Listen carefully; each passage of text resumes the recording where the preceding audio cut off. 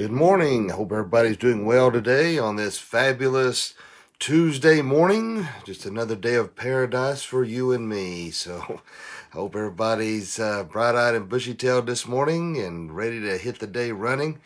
It's supposed to be a rainy day today, so make sure you dress appropriately and grab that umbrella as you're heading out and about your business today. But I do wish everyone a blessed day and a wonderful day. I pray for our police officers right now.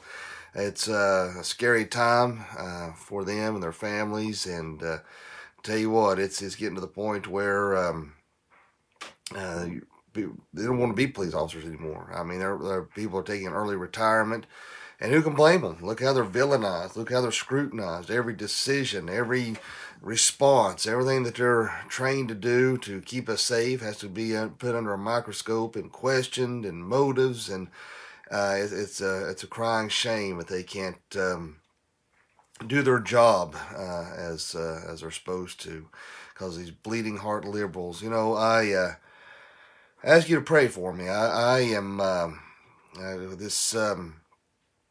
Deal with this pawn shop over in Johnson City, and I watched the video, and it'll take an Einstein to understand and realize that this was a setup, pure and simple. This was to set this guy up to try to start something, and they come in with their little Panther T-shirts on, wanting to buy guns. He refused, and I don't blame him. I would refuse too. For all I know, they would have took his gun and might have done something bad. That would have been on him. So he made the right decision, right choice. And then try to say some girl was assaulted. Well, I watched the video. It looked like she threw herself through the door. I mean, come on. This is a pure setup to try to start something, and now they're trying to play the victim. That's all it boils down to. And I tell you what, the Christian attitude is to respond with love. The Christian attitude is to respond peacefully, if all possible. But I have to tell you guys, I have a severe redneck side. I'm not a bad man in any shape, form, or fashion, and I've been in a few fights in my life, but nothing great. So I'll probably get my fanny kicked, to be honest with you. But I just then I see this stuff going on, I get so angry. I can't see straight. I know a lot of you do too. And sometimes I feel like it's getting to the point where we're going to have to respond physically. I don't know. I can't, I don't want to incite a riot, and I don't want to encourage anyone to go out and do something they shouldn't. But no stretch of the imagination. But it's just getting out of control, getting out of hand with these troublemakers and these little. If you look at the video, just like yesterday, shows some girl looked like she had one of those bull rings in her nose, cussing, and she looked like a kid. That's what they one of them looked like a bunch of kids out there just trying to start some stuff. And it is. I'm not gonna lie, it's hard. I really want to respond with force. And I think that's what they're wanting anyway. But so we've got to slow your roll and stay in your lane, as my daughter would say, and try to chill out a little bit. We're going to have to make some serious decisions and be in prayer for this nation, prayer for peace, and we may have to pray. War. I know a lot of people are against war, but sometimes war is necessary in order to hold back the evil that seeks to destroy us, and that is biblical. It's kind of like the Punisher. He said in Latin, "If you want peace, prepare for war." And so we may get to the point, if these riots continue and they start filtering closer into our homes, do we have to respond with force? I don't know. I'm asking the question. I don't know. Will there come to a point where we are going to have to stand up and fight for what we hold dear and true, with our freedoms and the protection of our homes? Like I said yesterday, no man, you're no better than an infidel if you don't take care of your family. Is this an area that we may have to eventually address? I don't know. Maybe it'll calm down and it won't get to that point. Let's hope so. Let's hope so. Good morning, Willie. And let's hope so that it doesn't get to that point that we have to respond physically. But I know one thing from my redneck perspective, that's the very thing that I would like to do. And so I don't, like I say, I'm not trying to. Uh, I'm not encouraging anyone to act violently or to incite a riot or to anything like that. We need to let the police handle it the best that they can. But I do feel like this was clearly a setup yesterday, without a doubt. This was a setup to try to stir the pot, and they're getting the reaction that they wanted. So just all that I can tell you, just try to cool it for now. Let's pray about this and see what's the appropriate action to take. And because it's just our world is spinning. It was just like this couple yesterday they were showing on the news, and a lot of people were making jokes about them. And that's fine. We need to have sense of humor. You know me. I like to joke and kid around as much as the next person.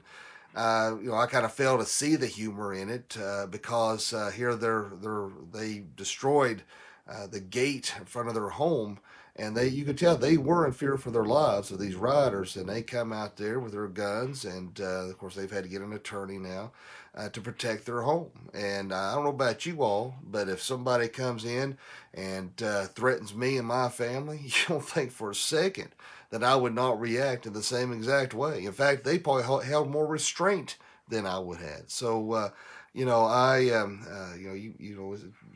I understand the humor because of their appearance and their age, and I get that. But I just feel like sometimes humor has its time and place. But it's a shame that it's getting to the point to where the victims are the ones who are being criminalized, and that's where it's getting insane. It just blows my mind that these looters and rioters get a free pass, but the law-abiding citizens trying to protect themselves are the ones who get in trouble. I don't know. I don't get it, but just pray. We've got to pray. We've got to pray for the healing of our land. To pray this division will be healed. And because right now, the way things are spinning out of control, I do worry that we may end up in another real physical civil war if something don't happen. I just if police keep quitting, retiring, calling in sick, they may have to call in the National Guard. And if they call in the National Guard and they start having curfews, I mean, you're it's a slippery slope. You're about that far from martial law, and then what are you going to do? So I don't know. We're going to have to really pray. We got some rough stuff going on right now, guys and gals. And trust me, I understand your frustration. I understand your anger. And that's why I ask that you pray for me, that I respond in a Christian way, in the way a pastor should respond, because the things I want to put out there on Facebook, the things I want to say, it would not be biblical and would display a Christian attitude. And so I have to reel it in. And I literally was praying this morning, God help me to demonstrate the proper attitude. And so I encourage that for you as well. Well, let's go ahead and let us stand and let us say our Pledge of Allegiance this morning. I pledge allegiance to the flag of the United States of America and to the republic for which it stands, one nation, under God, indivisible, with liberty and justice for all.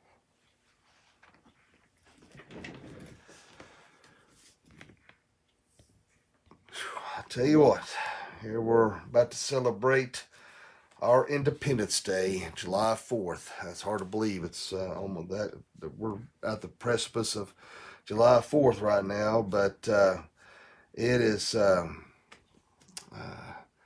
we had to fight back against tyranny, and I feel like the fascist, Marxist attitudes that are being pushed from the progressive liberal left are the very ones who are after our freedoms today. And I tell you what, it kind of reminds me, and I've told you this before, I was bullied a lot when I was a kid because of my ethnicity. And I would take, and I would take, and I would take some more. and finally gets to a point where you can't take it anymore and you start swinging. And I feel like, and these liberals don't realize it, these little domestic terrorists, these little kids out there thinking they're big, bad, and tough.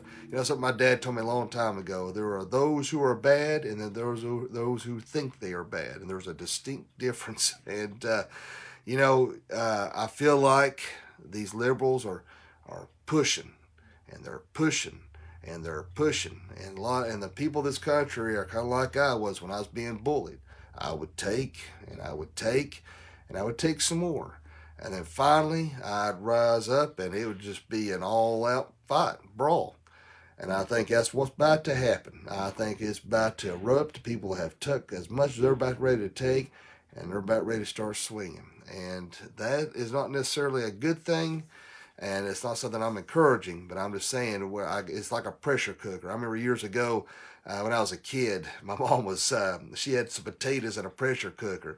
And I don't know if y'all remember some of those, it had the little heavy metal thing at the top. It would whistle and shake and rattle. Whatever reason, I'd never seen this happen before, never seen it since. All of a sudden, pow! Man, it blew. And it was potatoes all over the ceiling, all over the kitchen. It sounded like a bomb going off in there. And that's what I feel like America is doing right now. It is under a pressure cooker, and you're starting to hear them. And I feel like, just like them taters, it's about to blow, guys. So just let's be in prayer. Let's pray for peace. There's nothing wrong with our peaceful right to assemble. And that's the problem. We're not seeing enough of that. And I think the media is the ones who are pushing that division. So let us not fall for that. Now, in regards to this division we're seeing right now, I found it appropriate to discuss the very topic at hand that we're about to discuss this morning. So let's look at our passage. We're going to look at John 14, verses 8 through 10. So let me bring that passage up so you can read along. Philip saith unto him, Lord, show us the Father, and it sufficeth us. Jesus saith unto him, Have I been so long time with you, and yet hast thou not known me? Philip, he hath seen me, hath seen the Father, and how sayest thou then, Show us the Father? Believest thou not that I am the Father, and the Father in me? The words that I speak unto you, I speak not of myself, be the Father, but the Father that dwelleth in me, he doth the works. I apologize for my inability to read this morning. I don't know what's the matter with me, and so I apologize for that. The reason why I read that this morning, good morning, Miss Si, is that one of the controversial topics that seems to be hitting the airways in late is the fact that they're wanting now to attack Christianity, which should be no surprise. They wanted to tear down any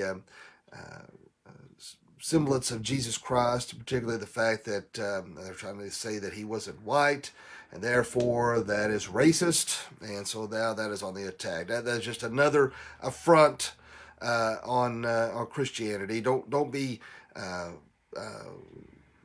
fooled by the smoke screen of what they're trying to do. They're the heart of it is they're just trying to get at Christianity because we are targeted as bigots. We're targeted as hate mongers. That's what they're really after. But for argument's sake, we can, nobody really knows what Jesus Christ looks like.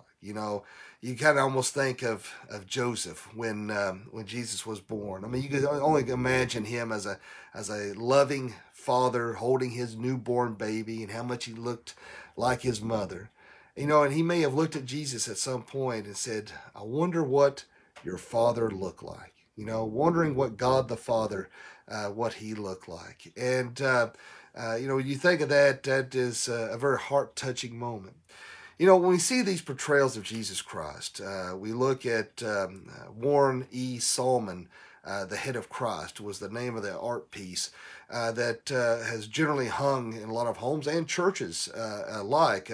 Growing up, My dad is a pastor, obviously, and going to different churches to speak for different revivals and visits and things. You often saw that in homes and in churches, that the portrayal, that Scandinavian, fair-skinned, blonde-hair, blue-eyed Jesus. That was kind of the what you saw in a lot of different places, and that was a very famous artwork. In fact, it may probably make Andy Warhol's Campbell Soup picture pale in comparison to the popularity of Salomon's work. But obviously, Jesus would not have had that Scandinavian look in Middle East like that. Now, there are those who go to the opposite end of the spectrum, that's known as the Black Hebrew movement, that tries to say that Jesus was African and was black. Well, that's the opposite end of the spectrum, and that isn't true either. For the very fact that it wasn't hidden that Jesus was Jewish, so he probably had maybe brownish to fair, lighter skinned toned. We can only speculate as to what Jesus looked like, but we know from Jewish ethnicity, we kind of get an idea of probably what his skin color was. But that is not the point. See, God doesn't care about your skin color. That's why the Bible never says anything about Jesus' skin tone.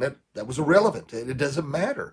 The fact that God told us, Jesus told us to go to all nations. So all nations includes all ethnicities. It doesn't matter. Paul preached to all people. It didn't, and he may have changed his preaching style, depending upon the culture in which he was talking to, because it didn't matter. Remember, the Jews hated the Gentiles and the Samaritans. There were racial divisions even then. And so that was the whole point, that God looks on the heart. He doesn't look on the outward appearance. Now, we can look at, to get a description somewhat of Jesus, we can look at Isaiah 53, 2, that says, "For he shall grow up before him as a tender plant, and as a root out of a dry ground. He hath no form nor comeliness, and when we shall see him, there is no beauty that we should desire him." So we see that in Isaiah, that gives somewhat of a description of Jesus, but what the Bible focuses on is God's character, his immutability, his holiness, his grace, his love. That is what the Bible focuses on, is the character of Christ, the character of God. That is what the focus is on, not on skin tone, not on skin color. And so that, it's sad that it has come to that even Jesus Christ is now a target in regards to race. And that, for those who understand God's word, that is irrelevant. It is the last thing that needs to even be focused at or looked upon. What does that matter? We need to look at Jesus' love. We need to look at what he come here to do, to save us from a very real hell, to point us the way to heaven, to offer us eternal life. His substitutionary atonement on the cross, to his blood covered our sins. Just like we've been talking about in Hebrews, in our study in that the blood that was shed from the Mosaic era. It was could only cover so much, and it had to be done repeatedly. But with Jesus Christ, it was a one-time deal. That his blood was pure, and that on that one-time sacrifice was all that was needed to get out here in a second. To satisfy, I'll get out here in a second, satisfy God's judgment, his wrath, because that's what sin separated us from God. And that's what Jesus Christ did, was to give that bridge between us and God, to be our mediator. And so justice had to be given for our rebellion towards God. And so Jesus Christ satisfied that. That's why you've heard my dad say many times that Jesus Christ paid a debt that he did not owe, because we owed a debt we could not pay. And so the fact that they're trying to bring race into this issue, disregard that altogether. Now, obviously, Warren E. Smallman's portrayal of Jesus, that is erroneous. The Black Hebrew movement, that is erroneous. His Christ's appearance is not even specified in the Bible, only the extent that we have in Isaiah 53 too. So race doesn't matter to God. God created all different races. He didn't create everybody white. He didn't create everybody black. Just like the song, red and yellow, black and white, they're all precious in his sight. We are to go forth to all nations, proclaiming Jesus Christ, proclaiming the gospel, telling others about Christ's love. That's all that matters, is where is your heart at? Do you know Jesus Christ as your personal Lord and Savior? And if you can, if you have made that profession of faith, if you have accepted Jesus Christ into your heart, then know that your salvation is secure, that your name is written in the Lamb's Book of Life. It doesn't matter what color you are. It doesn't matter what country you come from, what culture. As long as you know Jesus Christ. Remember, Jesus Christ is the only way. Jesus said that. I am the way, the truth, and the life. And Jesus Christ is the Messiah, is the Messiah. It is... I was reading an article yesterday from, I think the website was CARM, is the initials, but they're usually a pretty good source of information.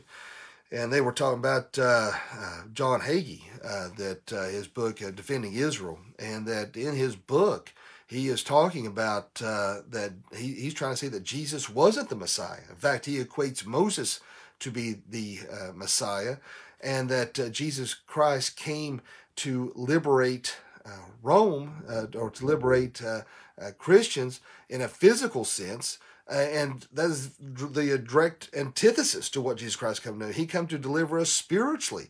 In fact, that was the problem with Judas and so many others, that they thought that he came here to establish an earthly kingdom, and nothing could be further from the truth. He came to establish a heavenly kingdom and to save us from a very real hell. And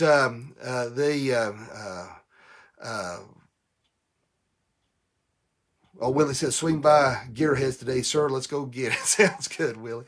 But again, we know that Jesus Christ was the Messiah. We can look at the Greek, we can look at the Hebrew, we look at how it's distinguished and what is said by Jesus' own words, what he come to do.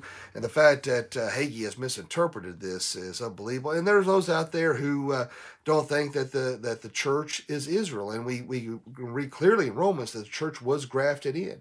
And you have these dispensationalists out there who think Israel is separate from the church, and I'm getting into a whole other ball of wax. But anyway, my point is the church is Israel. We are looked at that. We were grafted in.